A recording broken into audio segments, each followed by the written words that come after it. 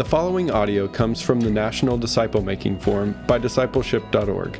The theme was relationships, and Radical Mentoring hosted a track called Activate Your Men, Transform Your Church.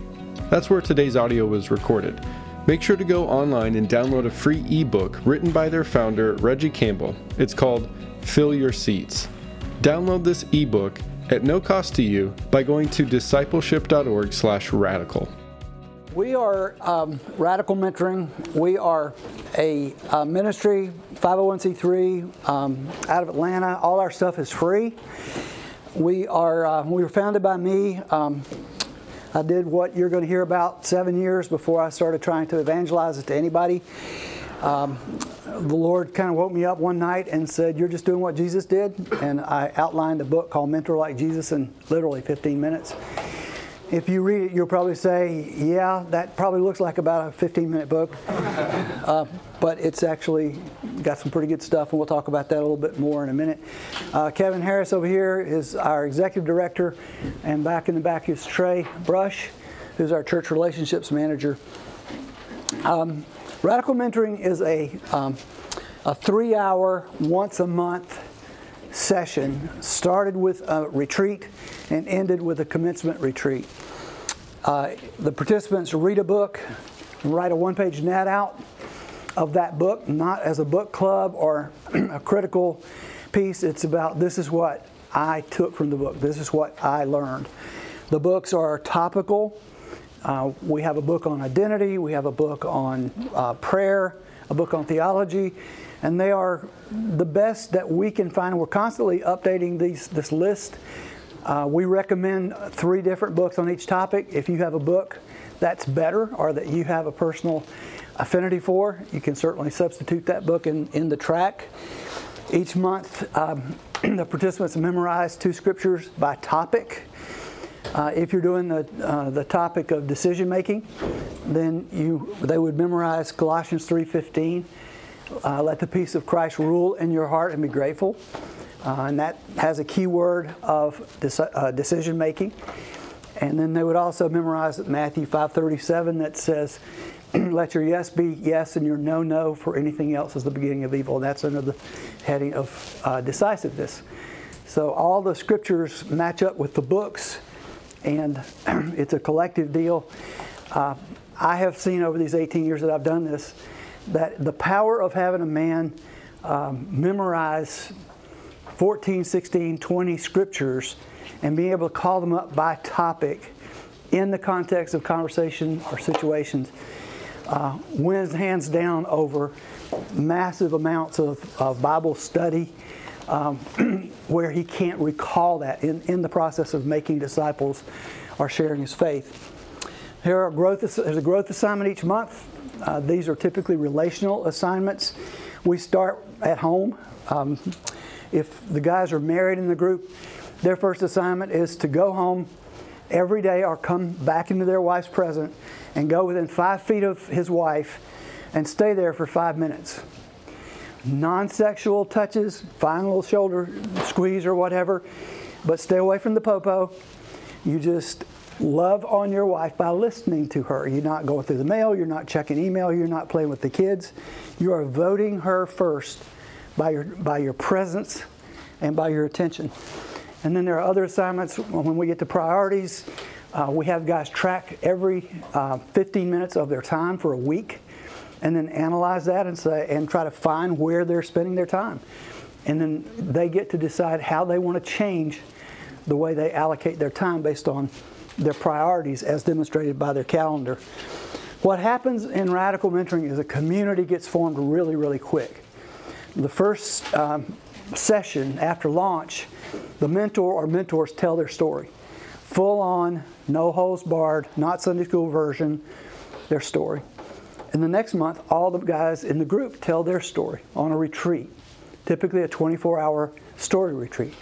So within 90 days, you've got intimate, open friendships amongst the guys that usually could take years, if ever, to get below sports and the weather and their jobs. And these relationships are formed create a community for these guys to walk in through the rest of their lives. And then there's a prayer element. Every day they pray for their mentor, for themselves, and for each other. So those 5 things are present in all of the meetings, 3 hours once a month. We have about 225 active churches. We have 300 more that are in active conversations with us. 2,500 have come to our website and expressed interest. We've had about 7,000 men mentored, and we have about 820 mentors. And the momentum has just gone crazy in the last 2 years as more churches and more men are being engaged in disciple making. Speak up, please. I'll do my best. I got a lung and a half. They didn't take them both. They just replaced one. So these are some of the churches that we are working with. We have some really big churches like North Point, New Spring. We have smaller churches in that 225 or whatever it is.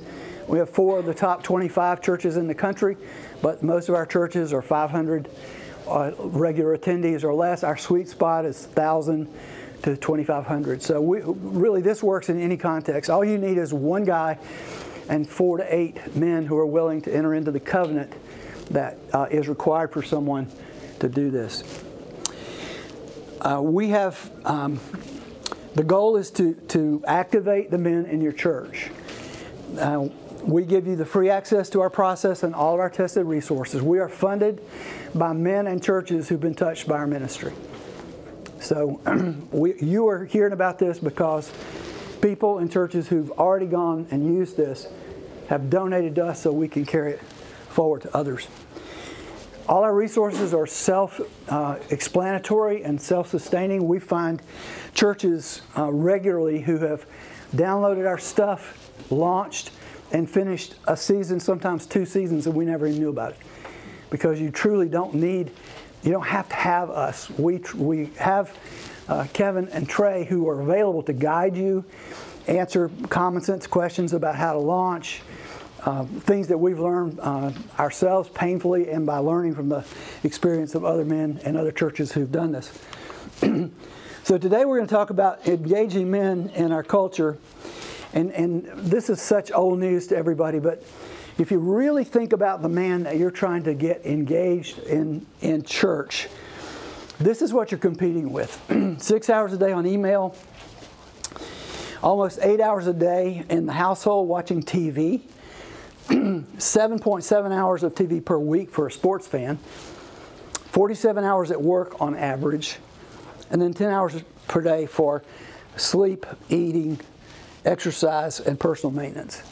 So, I mean, if you look at all of this in terms of what people are doing with their time, and then you look at the environments that they operate in, and you see the excellence that has evolved in every aspect of our lives, it's really tough. I mean, you think about the energy level in most of our workplaces, the pace is fast. They're constantly learning. There's always change. If they're involved with anything that involves media, and everybody is, training courses, the internet, production value is high. It's really quick and it's really effective. Stories are everywhere from great communicators. You know, ESPN, their what is it, 30 series? Is that the name of it? 30. Yeah. I mean, great stories, and you can get story after story after story on cable TV. You have great communicators on the internet. You can podcast yourself to death. And the stories are relatable, understandable, and personal. Learning, gaming, banking, everything's interactive, and it works. And that's what we are competing with.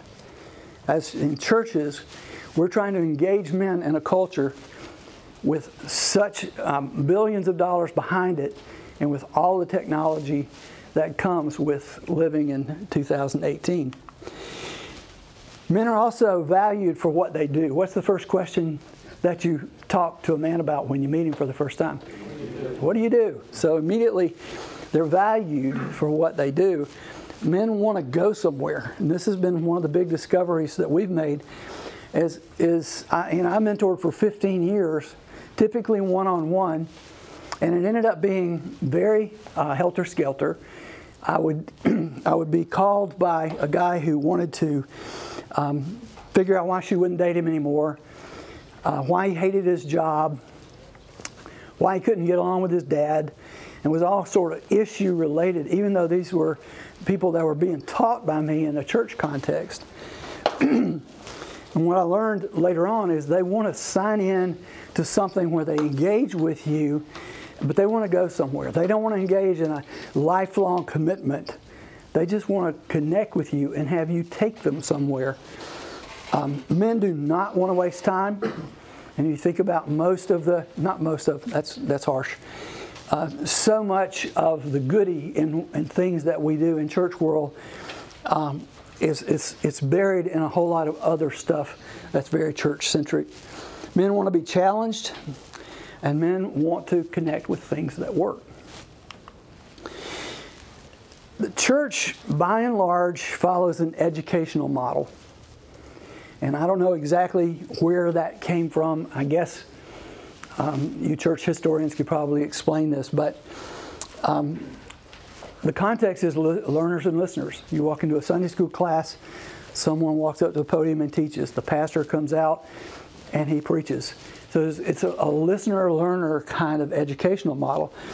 Singing, I read something about singing lately. It's a uniquely human capability. It's also waning in our culture. There's fewer people sing.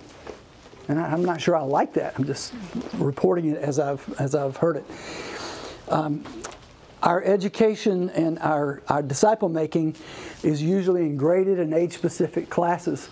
I can walk into any church and tell them I'm 69 years old, and they'll tell me exactly where to go to find community. If it's a group's church, it might be a little more complicated, but I can be grouped up eventually by my demographic, age-specific as an entry point. And I think for a lot of men, particularly those who've been churched or who have de-churched, there's a sense that, hey, I've been there, done that. This is not new. This is not revolutionary. I've been to church. I walked away from church. I grew up in church. And a lot of them are just saying, I just don't believe that anymore. I just don't need church anymore. So there's a lot of forces working against us in trying to engage men in the culture that we're in. A lot of creative people are coming up with creative things. Wild game dinners. I don't know the right name for it, but holy hikes. There's a large church down in South Carolina that does these hikes. And it's almost like the Stations of the Cross. You walk for 2 miles and then you stop and you have this little conversation. And by the time you get to station number 7, you're a Christian. Tailgates, cookouts, men's breakfast, all the things that we've all done and participated in. And then we'll have big events, performances by special artists or speakers.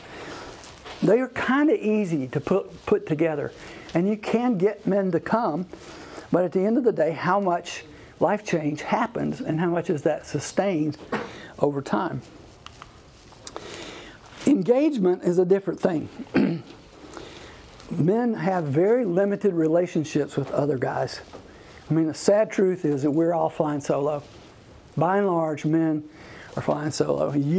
If you're connected to a church, you're the exception because you aren't flying solo. But you're connected with an insider. You're connected with someone who probably is about the same level of spiritual maturity as you. What about those who are less mature? What about those who are just barely over the line of faith if they are? What do we do to engage those people and help them move forward in their journey? Calendars conflict with everything. Everything. And what you're going to learn here is that radical process is the only ministry that conforms the ministry to the calendar of the participants. Everything else that I know of in church world, you say, we're going to do this Wednesday night at 6 or Friday morning at 7 a.m. You announce the calendar and people come or they don't based on their availability. What we do in that very first launch night meeting is the men bring their wife-approved calendars and they lay out the dates for the whole year. or for the whole 9 months. And then everybody leaves having signed this covenant commitment that says, I will defend those dates. And you're going to think I'm lying when I tell you this, but I've done this for 18 years. I've had 7 absences. And most of those years were 12 meetings. So once a guy, if he hasn't committed to a date that conflicts with a family thing, and it's far enough out that he can plan around it, he'll be there. Plus, once he's met with these other guys, the peer pressure of being there and the mutual sacrifice of guys all coming together at the same time on a pre-agreed to time, it's a powerful motivator for them to engage and complete the course. Limited volitional time so they avoid commitment. I think that's endemic to men. Topics don't resonate with their current felt needs. We are champions at trying to draw men in by a topic, and that's what we do. You know, if you think you can get more men involved by offering a financial planning seminar or course, then you put that out there and you promote it. Well, if I got my financial plan nailed down, I'm not interested. So we try to come up with things hooks to bring guys in to engagement, but it's very difficult if the guys' current felt needs don't match what we're doing. And then we invite men to participate and not lead. And I think that's one of the travesties, is that we just want more people to come. And we will compromise almost every ideal in terms of a program or a process to get more people to come. And it's not what we do with Radical. So we want to take a minute. I don't know whether this is going to work or not with this many people. I'll just let you think about it for a second. Why do men not engage in your church? What do you think? What have we said here that you disagree with, or what is it that we have not said that you know to be a fact? When you got something, raise your hand. Yes, sir. I think they're bored. Bored? Okay. Shame for my kid and sin, pornography. So they feel like I can't really open up, let people know who I really am. That's great. That's pervasive. Shame's a huge. That's a huge thing. Boredom too. Yes, sir. More stuff for women and children than men at the church. Yeah. There you go. There's no meaning or challenge. It's just nothing to it. Just show up and just show up. Yeah, I think men who we all have our stuff, and I think once we realize that we have our stuff, we don't feel like we measure up, and so it's easy just to stay at the periphery and not engage. Because if you find out who I really am, you won't accept me. And so you just keep an arm's length from everybody in the church. Find worth that men are so focused on their families and their jobs and their careers that they don't feel like they need to invest in themselves and in the community. So they aren't worthy of that investment of time. That's good. Fear of failure. Fear of failure? Yeah. I agree. You know, I think this has been one of the clarifying things for us too. Men don't think of themselves as leaders if they're not executives, sales managers, general managers, whatever. Because in our culture, because we are so performance oriented, we think of leaders as being the guy in charge, right? And what we neglect in that as men, we are leaders. We have to lead ourselves. We have to lead our families if we're married. If we're single, we got to lead ourselves because we ultimately want to be married. So leadership is not something we teach. It's something we help them learn how to be. You can't export something you don't have. So that shocks a lot of people here. So this is a lot of churches call this leader development groups. And they think, oh, leader development groups, what are they going to lead? Well, they're going to be available to lead wherever the Lord places them. But at a minimum, they're going to lead themselves. And they're going to lead at home.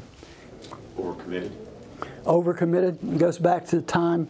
They have limited volitional time because they're so committed to other things. And man, how many of you guys got kids still at home from high school or under? I don't know how it is here, but in Atlanta, it's rabid. People with kids in 2 and 3 sports leagues paying these ridiculous amounts of money for kids to be on the travel team, and now they don't just play on Saturday, now they play on Sunday. And it's just amazing how much time and energy and discomfort men are pouring into their kids who are likely never going to see a college scholarship and almost for certain not going to see an NBA or an NFL career ahead of them. But that's something that they've committed to, and it's really hard to compete with that because in their minds they feel like they're becoming or being a good father. And there's an element to that. Any others? Lack of expectation. I think there's a cultural message, right, that men should be doing things. Like being strong means like you can do it on your own. You don't need community or connection. Right. They think they're doing okay. They show up on Sunday and they think everything's good. I've done what I'm supposed to do. Right. Very much true. And we've become, in some ways, emaciated because of our unengagement, our lack of engagement in the church. The pastors can't depend on us. And so the circle of people that they depend on gets smaller and smaller. And others fall through the crack because the less you depend on me, the less I'm going to show up. And the less I show up, the less you're going to depend on me. So part of what happens when churches embrace this and launch it and get it going is that circle grows. So how do we change this? Men are more likely to engage if they have at least one other guy they know in the group. Men will engage when they have at least one other guy they know is going to be there. There's some comfort in having a friend or a buddy that's going to be at or engaged in the thing that you're doing. Men like knowing their pastor, but they aren't necessarily drawn to engagement because of him. If you're a pastor, I apologize. But honestly, there's such an awe and respect for pastors in most churches.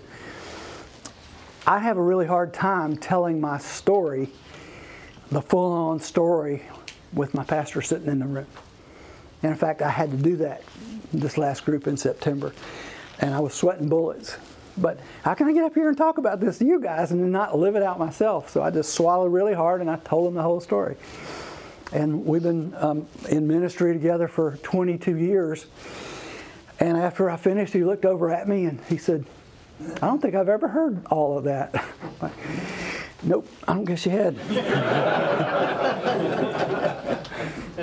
But that's what binds us as men. You know, it's like every time you go through the story retreat, you hear 2 things. I'm going to tell you guys something I've never told anybody else. And the other thing you always hear is, I thought I was the only one. It's just amazing how guys in a safe environment, guys are dying to open up. But how many safe environments are there at church? How many safe environments can you enter into and you can truly open up about where you've been and where you are and where you're wanting to go? It's really hard to find that. If men are being led, they are more likely to engage when the leader is someone they respect. We have churches who will announce that they're launching radical mentoring and ask potential applicants to apply. And they'll put little bios of their mentors just because they know that the younger men in their church would give a lot to be mentored by, Ben Ackerman or Joe Hamilton or Dennis Latimer, because these guys are respected in their church, respected in their communities, have great families. So it's like, hey, that's a guy who's living this way of life. I want to learn from him. I want to emulate him. I want what he has when I get to that stage of life. So it's not who's the holiest. It's not who's the has the most scripture committed to memory. It's the guy that I want to be like when I get to his stage and season of life. Number 2, it's about the why. Men are more likely to engage if the opportunity meets a need that they feel that they have. And words that you use are extremely important.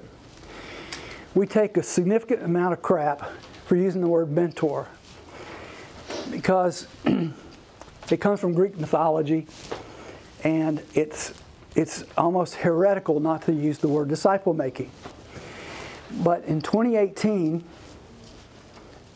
based on our experience, men are more interested in being mentored than being discipled.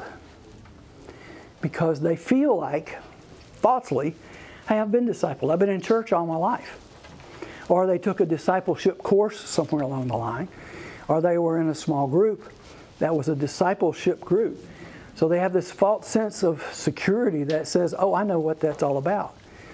And mentoring, in our context, connotes an older guy, older chronologically and or spiritually, taking his cup and pouring his cup into the younger person's cup. He doesn't have to fill it up. He's not the only guy that's ever going to be pouring into his cup. His job is just to empty his cup. And this guy, his job as a mentee is to keep getting his cup poured into. And at some point in time, earlier than later, he's going to pour his cup into the cup of somebody else. And that's what disciples and disciple makers means. I get my cup, I get it full, and I start pouring it into somebody else's cup. Men are selfish. They keep their radio station tuned to WIIFM, what's in it for me. And they're not attracted to communal needs. We had, I just spoke at commencement for a church up in South Carolina. They graduated 45 guys who were in 6 groups. Their wives were there. And they had a little table set up with all the books that they read. And they let the senior pastor pick the books.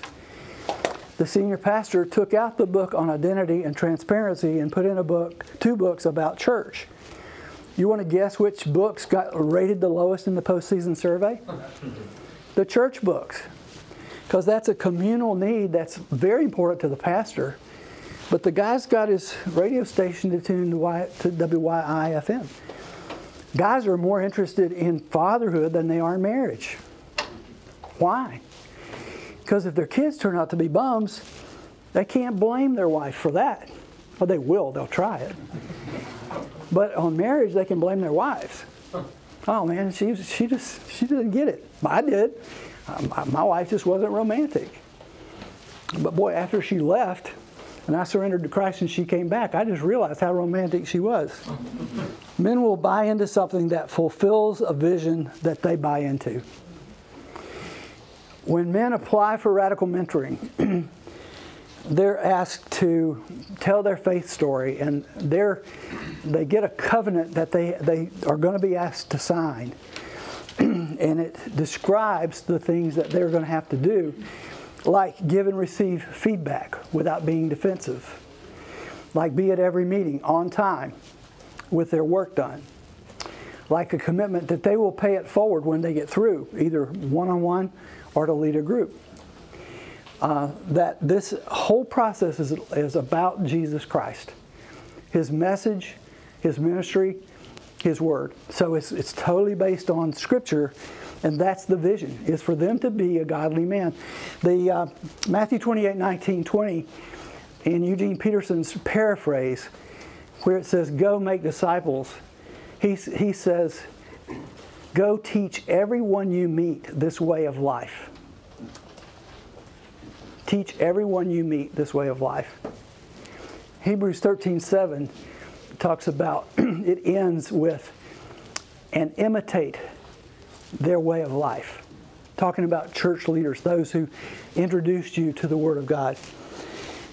So I believe men want to know what this way of life really is. I've had guys graduate from my group and say, I knew basically what it meant to be a believer, but I didn't know how to live the Christian life. But through the course of 9 months or a year, they get a little bit of a vision of what the Christian life is like from me, my co-mentor. But they get a little bit from Evan, and they get a little bit from Joe, and they get a little bit from Daniel. And so over the course of 9 months, they piece together all these little embodiments of Jesus in this group, and they get a picture for what it's like to be a Jesus follower. They can act upon it because it's been modeled for them. Bobby Harrington has helped me so much with the definition of a disciple. For years I said a disciple is a learner and follower of Jesus. And I wasn't inaccurate, because a follower of Jesus is someone who engages in the work of Jesus and is being changed by Jesus. But if you just say following Jesus, what does that mean?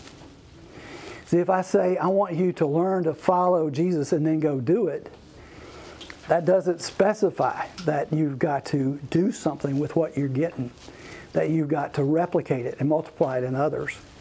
So in our covenant, straight off the bat, you're signing up. You say, if you go through this, if you're going to take up my time and energy to mentor you and pour into you over the course of 9 months, you know going in that you're going to go and pay it forward to show others, to lead a group or mentor someone individually.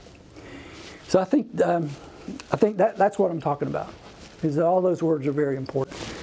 Yes, sir. What are your socioeconomic demographics for what you base the program on?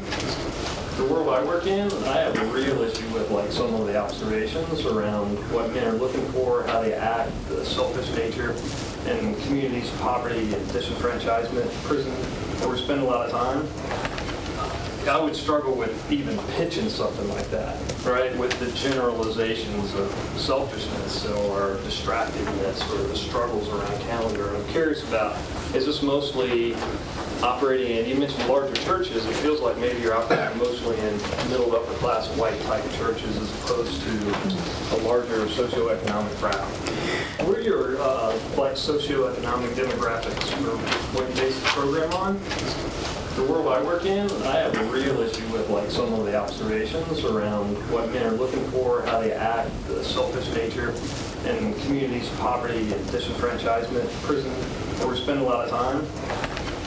I would struggle with even pitching something like that, right? With the generalizations of selfishness or distractedness or the struggles around calendar. I'm curious about, is this mostly operating in, you mentioned larger churches, it feels like maybe you're operating mostly in middle upper class white type churches as opposed to a larger socioeconomic crowd.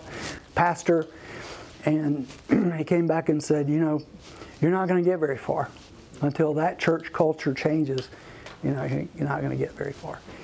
And I put these things in here to make the point that if you want to engage more men in your church, whether it's a 200 attender church in the backwoods of Ohio, or it's a 2,000 attender church in Columbia, South Carolina, you're going to face that same thing, because we are inherently selfish. That came with our fallen nature. But yeah, the issues are different and the context is different. I don't know that this would work in a prison ministry. The biggest thing that falls apart is reading. We struggle to get it going with high schoolers or college students because they're already reading so much stuff. We struggle to get really low on the economic or socio-economic scale. You usually find less educated. People that haven't read a book, maybe even ever. And so you say, here, we're going to read a book a month. Probably not going to happen. So yeah, I mean, not by design, but by effect, that's what happens. First of all, this is 80% relational and 20% content. You can change the books, however you want to change the books. It won't make a huge difference unless you pick a bunch of church books that nobody is. For the layman who's not going to be interested in church stuff. But this is about getting to know 4, 6, 8 men intimately and walking with them for 9 months. I went through a lung transplant with my group. They watched me prepare. They watched me come through it. They watched me come back. We talked about that. They walked through that with me. I had a guy in my first group both of his boys were abused by a judo instructor at a church. Third meeting, after our retreat, he walks in and he shares that. Do you think we stuck to our agenda for the night? No, not at all. Some guys wanted to become a posse and go take this guy out. But we fundamentally talked him through the sufficiency of God and His provision, and we didn't try to talk to him about forgiveness. It was just basically relax. He's in jail, and the guys will be in jail the rest of his life. I had a guy come in 4 years ago, and we're doing you start off every month with a high-low. You know, what's been the high of your month or your low? I mean, we got a list of things you could start with. If God would answer one prayer for you, what would it be? Things like that, just to get everybody on the same page. So this guy stands up and he says, and we don't normally stand, he stands up and he says, Tuesday night, I was in Philadelphia. I woke up Wednesday morning, and there was a woman in my bed. She was still fully clothed. I didn't know who she was. I remember vaguely that she was in the bar downstairs in the hotel where I was. And I went to the bathroom, and when I came back, she was gone, as was my wallet with $2,200 in cash and my $3,000 wristwatch. That was his low. Now, being a good mentor, what do you think I said? I said, Frank, tell him what you wanted to, what you want. Literally, I said, guys, I want you to pray for a minute, and I want you to speak into Eric's life. And those guys went around one by one. First one said, have you told your wife this? Have you confessed yet? Next one said, have you sought help? Because when you're drinking and you're waking up and you don't remember who you're with and how you got there, that's a problem. I couldn't have in a million years been as effective as those guys. A little bit of Jesus in this guy, a little bit of Jesus in this guy. So that's the things you walk through in the course of 9 months or a year. And those are not in a typical discipleship class or seminar. This is real life, one-on-one, with guys walking together for a season of life. And that's, in the book I talk about Jesus taught using real world issues along the way. He didn't teach, he didn't disciple his guys, mentor his guys with them sitting in rows giving lectures. It was dealing with things like taxes and dealing with things like adultery, the woman at the well, real live issues. He stopped what he was doing and went to heal Peter's mother-in-law. Now, he didn't see that coming. That wasn't in week 6. There wasn't a fill-in-the-blank workbook page for that. So that's kind of the context we try to create. Frequency of meetings, and this is still under the topic of engaging men. Frequency of meeting for men depends on your purpose. More frequent meetings will happen for content-specific groups. If you want to do CLC, you're probably going to meet every week because that's very content-specific. Less frequent meetings with additional one-to-one meetings for relationship-centric groups, and informal meetups for fun activities can happen in either context. We have found that once a month for 3 hours doesn't take men out of other duties in their church or at home. Anybody can do 3 hours once a month if they know about it in advance.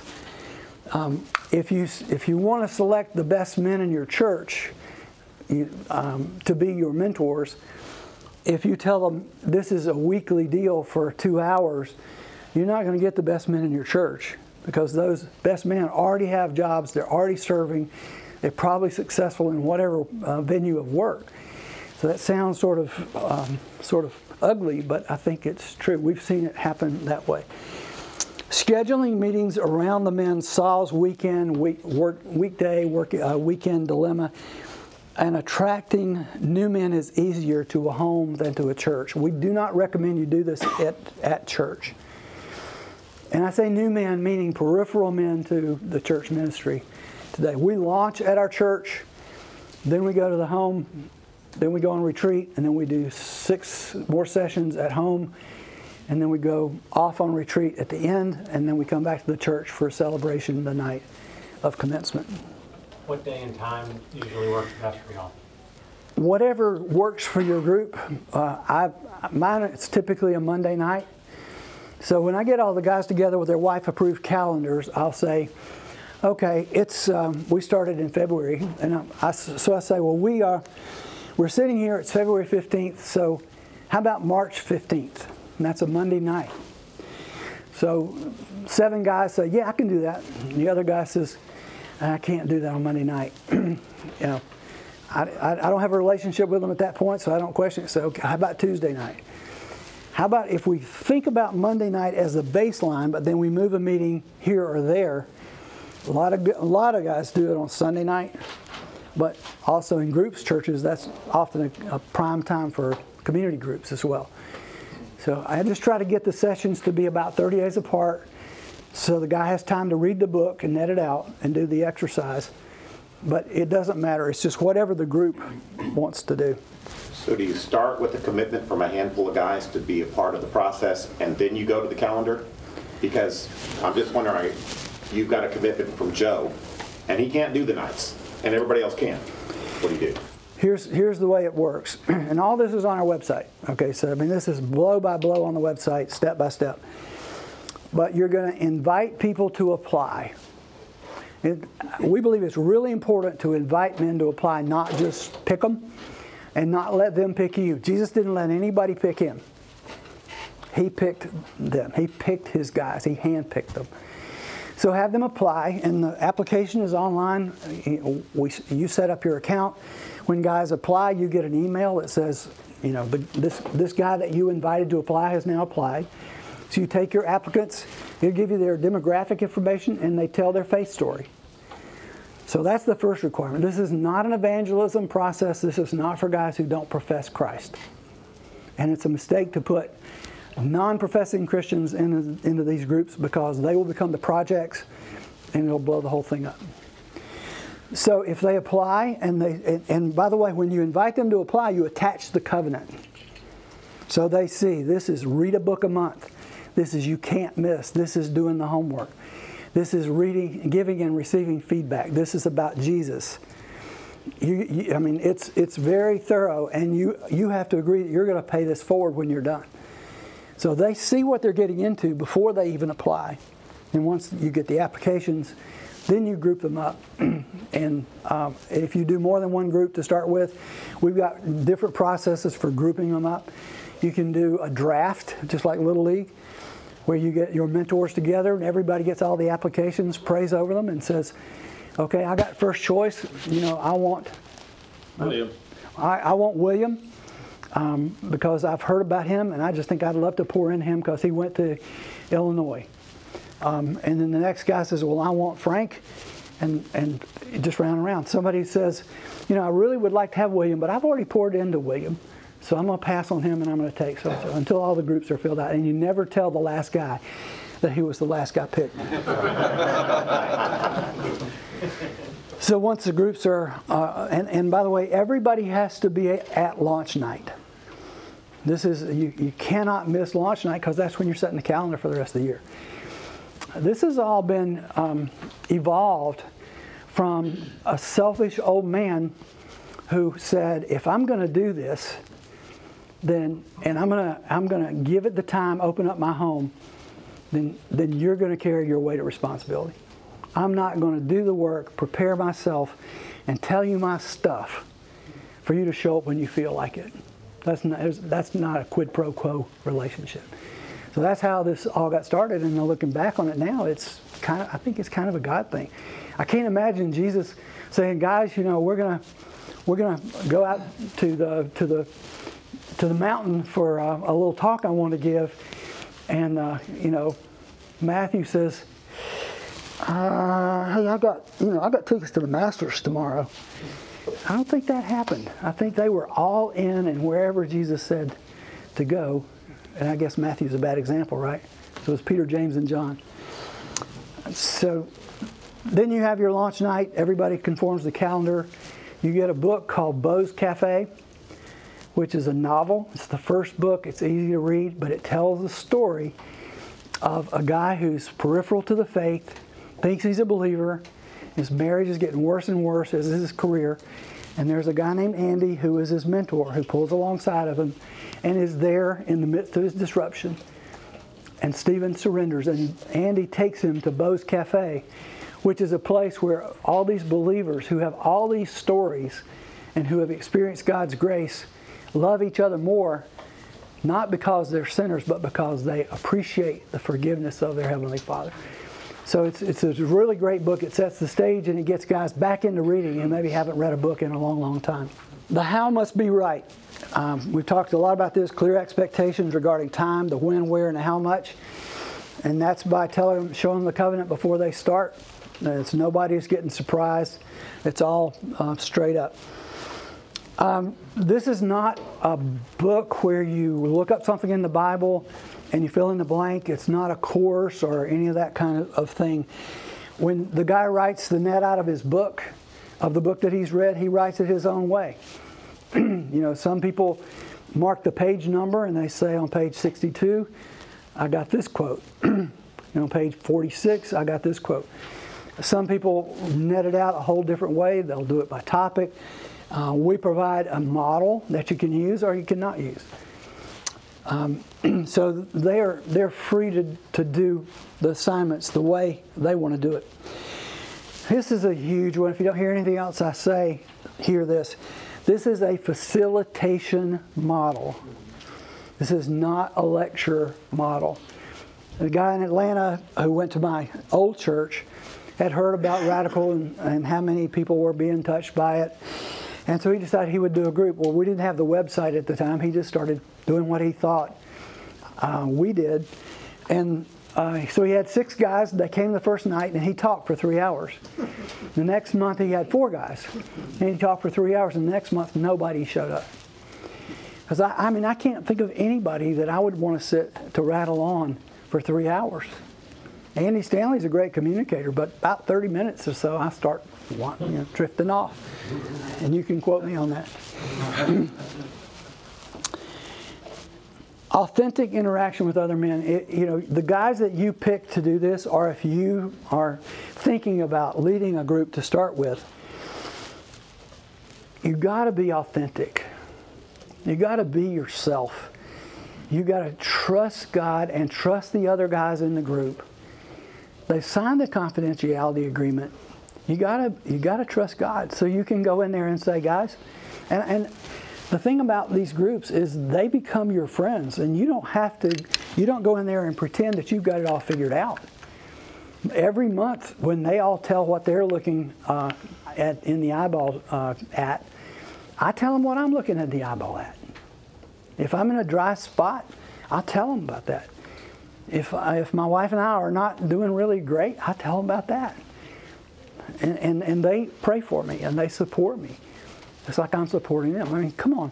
We are all just followers. Has anybody really got all of this figured out? Are you really following Jesus in every dimension of your life? If you are, here, I'll give you the clicker. You come on up here. Because the reality is we're complete in Christ, but we don't get it. We keep going back and acting like we aren't. But I pray before my group, and I'll say, Lord, what would you have me know about tonight?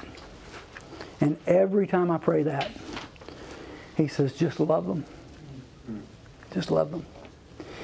My campus pastor was in my group, I guess 9 years ago now. And I took him to lunch. You do a one-on-one with each guy after the story retreat. You've read their faith story. You've heard them tell it.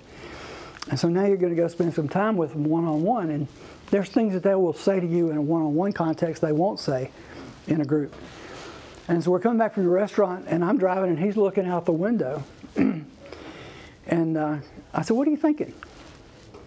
And he says, I'm thinking, where in the world can I have this kind of access to a 58-year-old guy that I can tell anything? And I was like, I wish I'd had a 58-year-old guy when I was his age. I wouldn't have done half the things that I did, the stupid decisions that I made along the way.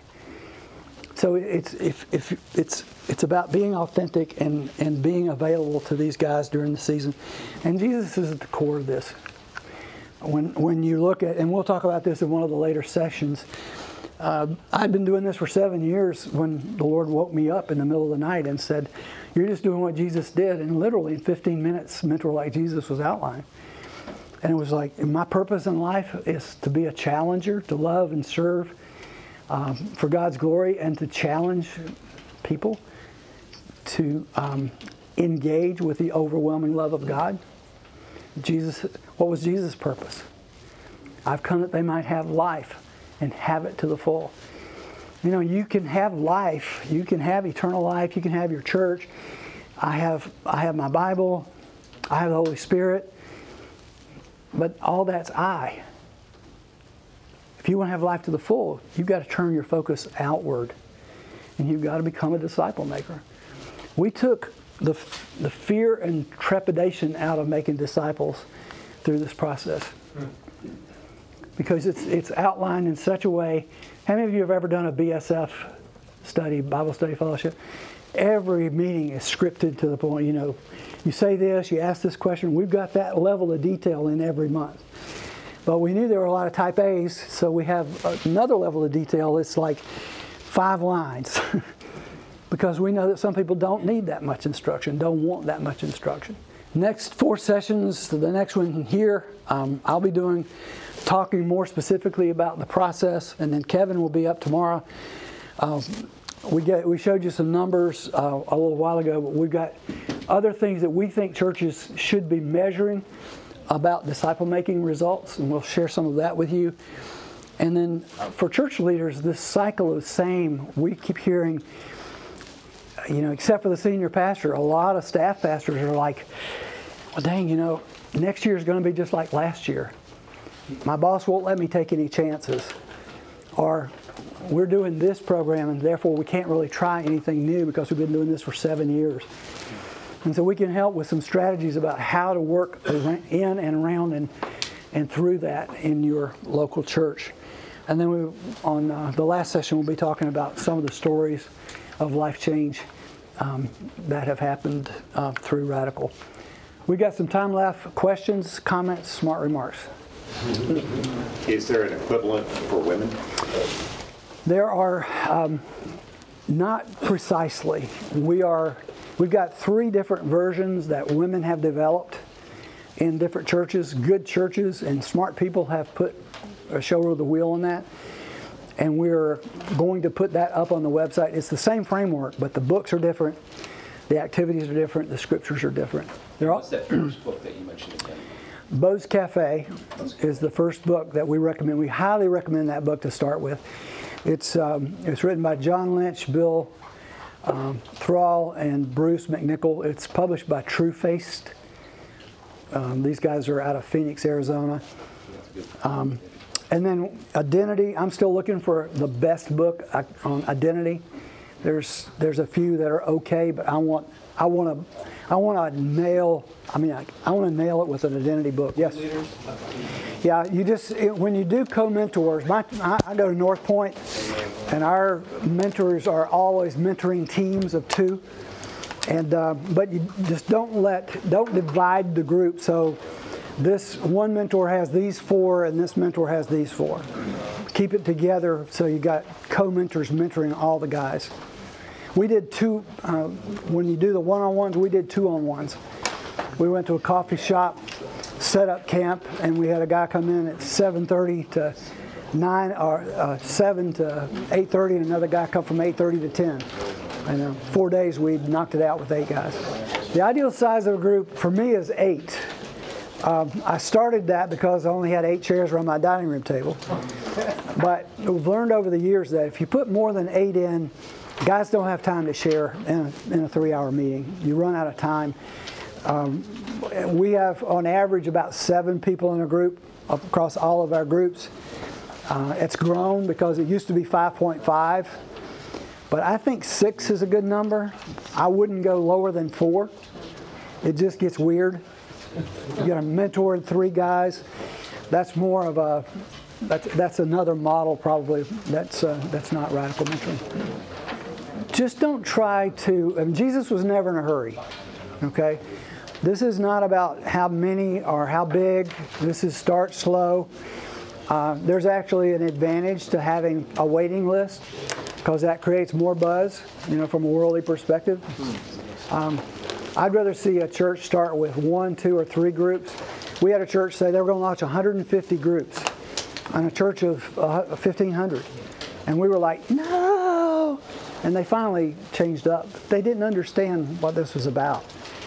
So I don't like the word, but a lot of people use the word shoulder tap. This is more about knowing someone. Your elders know. You get the senior pastor, the staff, other guys who are kind of that inner circle of leaders who kind of know the younger guys in the church, and they say, that guy could benefit from this.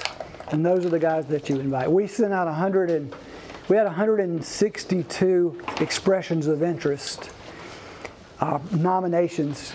We asked them to apply, and we had 82 applications. So it's basically a 50% take rate to apply, and then we launched 10 groups and had 2 on the waiting list. Almost nobody came because they had difficulty in their life. I think I've had guys come because they thought this was a networking opportunity. No, you. Kevin can tell you his story. And look where it got me, right here. But I don't really care why they come. I care how they leave and what they care about when they leave. Right. I'm not going to mislead anybody. I'm not going to tell them, hey, this is an investment scheme. But if you read the covenant, you realize, what this is. This is the Navy SEALs compared to anything else they've been exposed to in church world. And surprisingly, they want that. Before anybody else slips out, let me give you the biggest downside. If you don't have the cojones to demand compliance, then it will not, the discipline, that's right. It's when Kevin was in my group, there's always somebody that shows up late.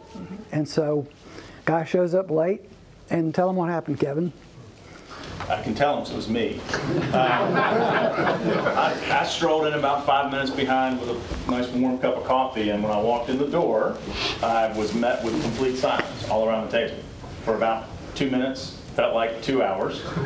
And then Regi very calmly but very firmly said, look, you just wasted 5 of my minutes, and you wasted 5 minutes of everybody else around this table.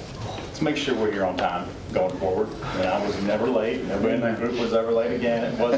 It wasn't shaming. It was said grace and truth. But the point was made that this is high commitment stuff, and don't assume this is going to be like other things. So it made a difference. I had my last meeting in my house Monday night, and Andy Stanley was co-mentoring with me this year. And at the end of our evening, I thanked everybody for being on time and doing their work and so forth. And as soon as I came out of my mouth, he said, well, what'd you expect? You scared us all to death. But normally if somebody's late, and I didn't know this when Kevin was in the group, now I can see them coming. Okay, at 7 o'clock, they're not here yet. So I just tell the guys, be quiet. When the guy comes in, it's going to be really quiet. Don't say anything. Don't smile. And as soon as he sits down, I'll say, okay, we can start now. Get out your journals and write this down.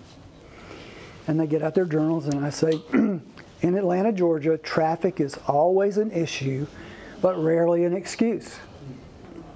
Be on time.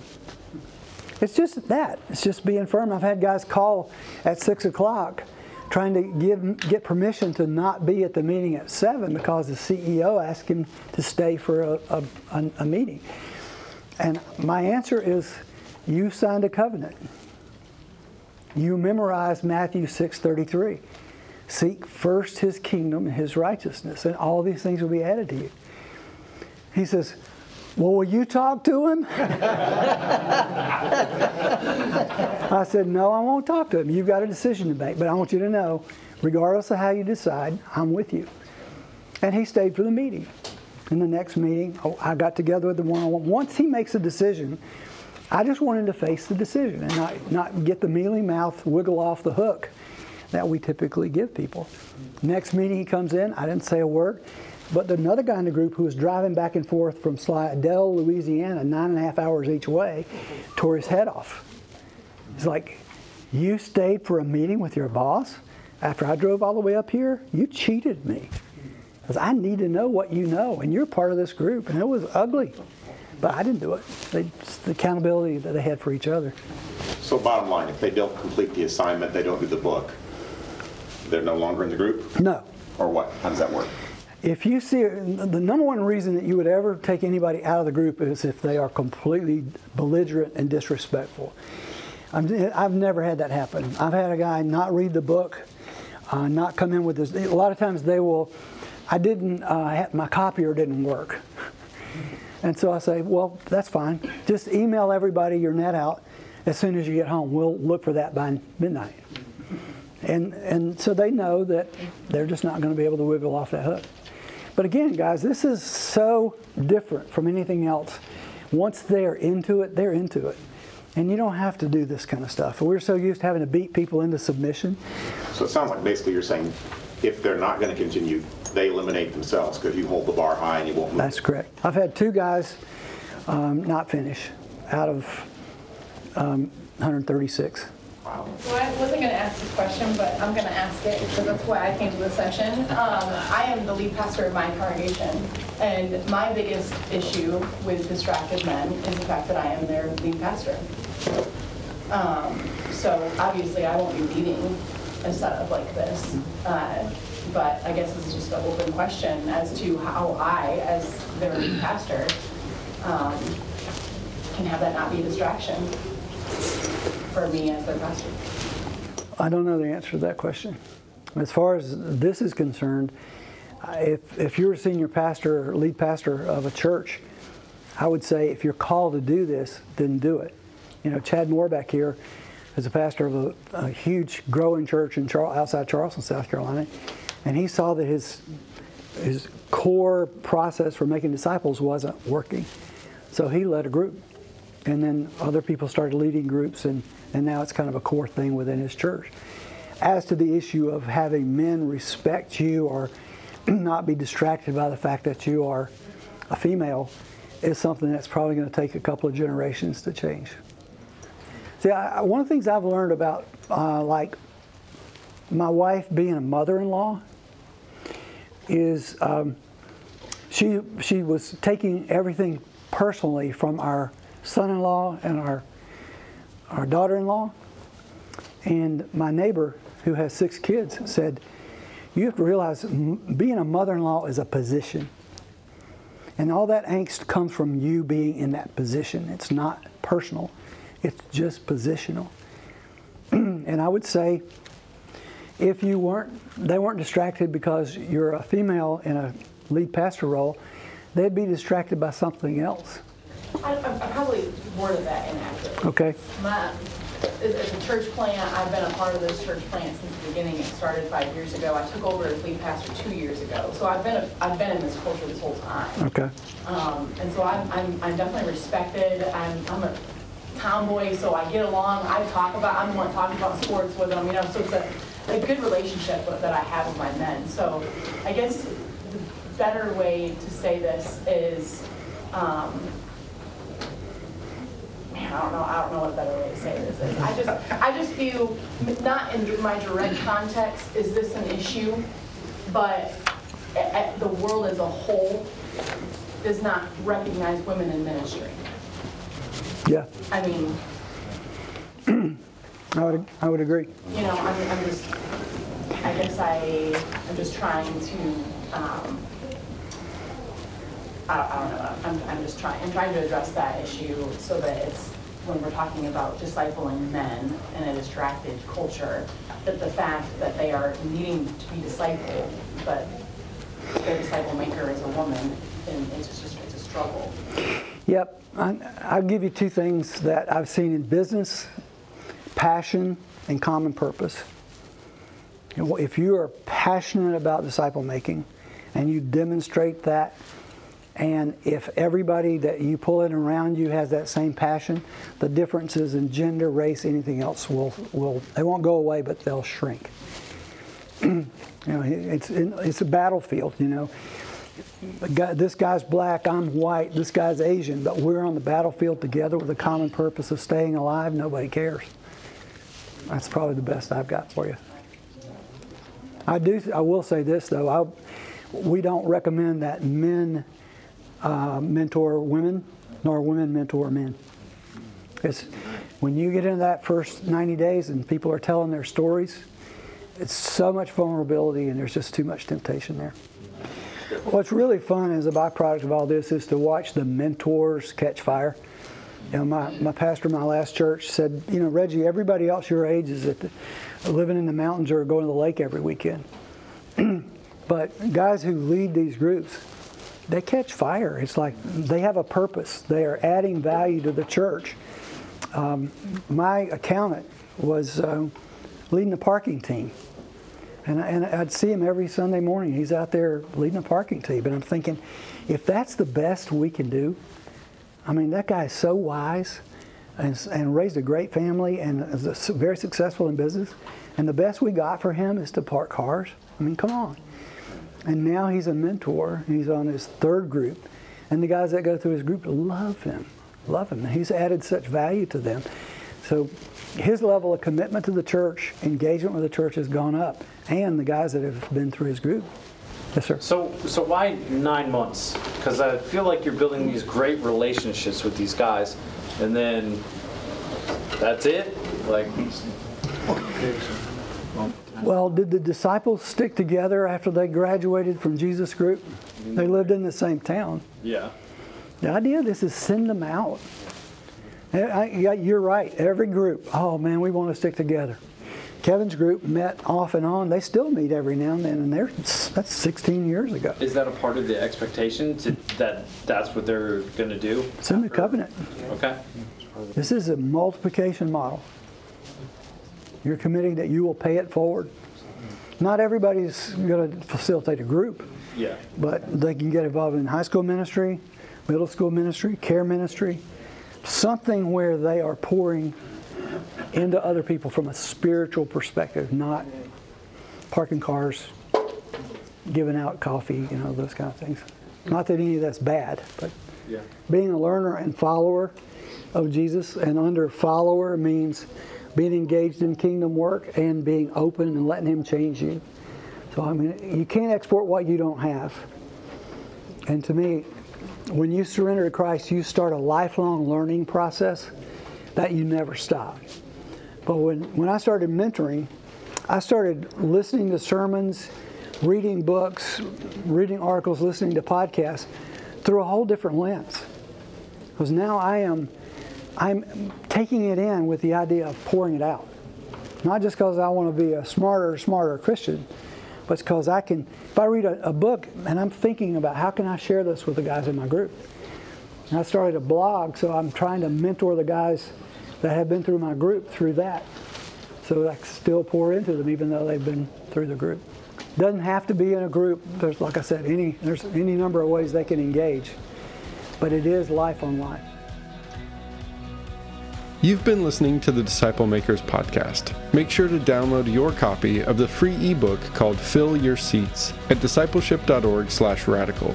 You'll find dozens of other great resources just like this one at discipleship.org as well.